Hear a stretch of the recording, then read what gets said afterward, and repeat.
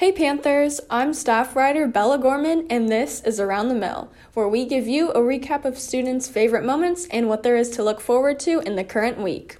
Last week, Thursday through Saturday night, the Stars Mill Drama Department performed Pippin for students and parents. This year, Stars Mill added a new element into their play, Cirque. It took loads of training over the summer and intense practice for the students to learn these stunts plus an entire script. Let's take a look at how the performances went according to freshman and student actress Lyla Caplan. Opening night was Thursday, and it went really, really well. We had a big audience on Thursday, and then Friday, we had kind of a big audience. It was kind of hectic though. Everyone got food poisoning, and some people got sick backstage.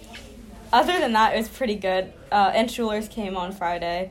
And then Saturday afternoon, there was a lot of old people in the audience. It was our Q-tip crowd, but they really liked it. They gave us a donation, and then Saturday night was probably the best night we performed. There were a lot of really funny mistakes, and it was also really sad because the senior speeches, everyone started crying, and it was really sad. But yeah, it was fun, and it was really hard, but it was a lot of fun. Next week, Stars Mill will compete in a track meet, taking place 5 o'clock at McIntosh on Wednesday.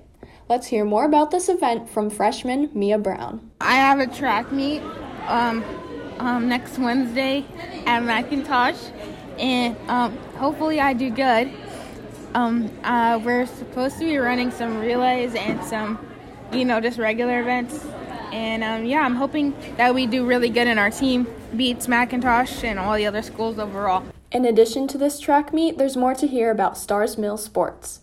Softball tryouts are coming soon, and it's never too early to condition. Freshman Emma Arnold gives us a look into her week involving softball training. On Tuesday, we have practice from 4 to 5, and we will be doing hitting. And then on Thursday, we have workouts. Well, that's it for this week. To get a recap of non-mill related news, look for this week's KICs. Once again, I'm Bella Gorman, and this is Around the Mill.